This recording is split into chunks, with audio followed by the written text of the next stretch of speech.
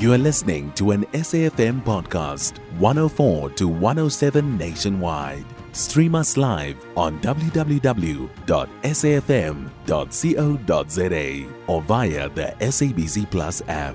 SABC News, independent and impartial.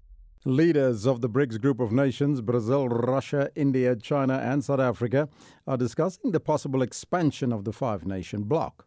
The BRICS countries are currently meeting at the 15th BRICS Summit in Sandton, Johannesburg, and they've also initiated talks to create their own currency, economic and trade systems within the bloc.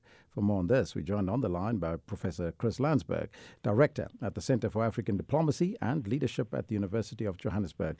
Long time no speak, Professor. Very good morning to you. Long time, Elvis. Good to talk to you. Now, the BRICS group is looking to expand despite divisions among key members, with more than 40 countries having expressed interest in joining BRICS. What do you think are some of the reasons these countries are lining up to join the group? Yeah, I suppose there's been a lot of hype, and that hype was accentuated since the war last year. I think the interest is also there because countries are of the view that BRICS will be less prone to conditionalities, will give loans, help with development in less stricter fashion than the IMF and the World Bank. So it's definitely seen as almost as an alternative, attractive, emerging bloc that will be interested in the development of the South. I think it is very interested development of this in the development of the South. But to tell you the honest truth, I'm struck by how I sort of the feeling of both major accomplishment, but also I was struck by how BRICS members themselves spend time on reminding us what they not are and what they will not do.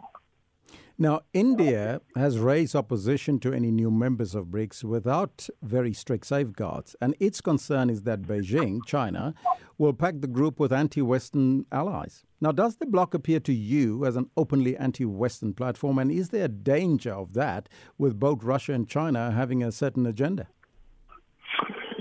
You know, it's a very, very key point that you're making. If that's indeed, and I think it's, for me, it's the best description I've heard so far.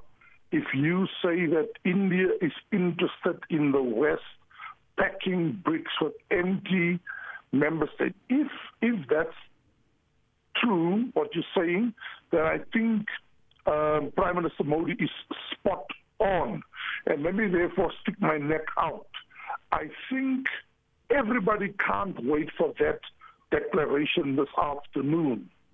And I think many countries are going to be disappointed. So over 40 countries attended, more than 20 wanted membership. I want to stick my neck out, Elvis, and say to you that I think 20% of all those who want membership will be allowed in as a first shot to show seriousness that we want to expand almost. But I think the rest will not only leave disappointed, but a country like South Africa in particular might come in for a major criticism after BRICS from other African countries, because I think Africa is about to lose out massively during the first round. Mm-hmm. Let's look into the crystal ball. Could an enlarged BRICS grouping after today, if they do get together, have a meaningful impact to exert significant global political as well as economic influence, especially for the global South? I think it will, but it's work in progress. So as much as BRICS doesn't want to compare itself with either the G7, certainly not NATO, very little came up in terms of military. I think it will have the potential, but I think it's going to be a far smaller BRICS for the next 12 months until we get to St. Petersburg, Russia, next year than it could have been. So I think, again, you and I can talk tomorrow after, I think we're going to see a 10-member BRICS formalized today with a promise to expand further over the next 5-year timeline. So BRICS will move formally from 5 to 10 members officially, with many benefiting and having collaborative relations. Will therefore have enormous clout. Maybe it's not as much as we thought it would after the proceedings end later today. We'll definitely take you up on that offer, Professor. We'll talk tomorrow. Professor Chris Landsberg, Director of the Center for African Diplomacy and Leadership at the University of Johannesburg. You can find SAFM Current Affairs on 104 to 107 nationwide.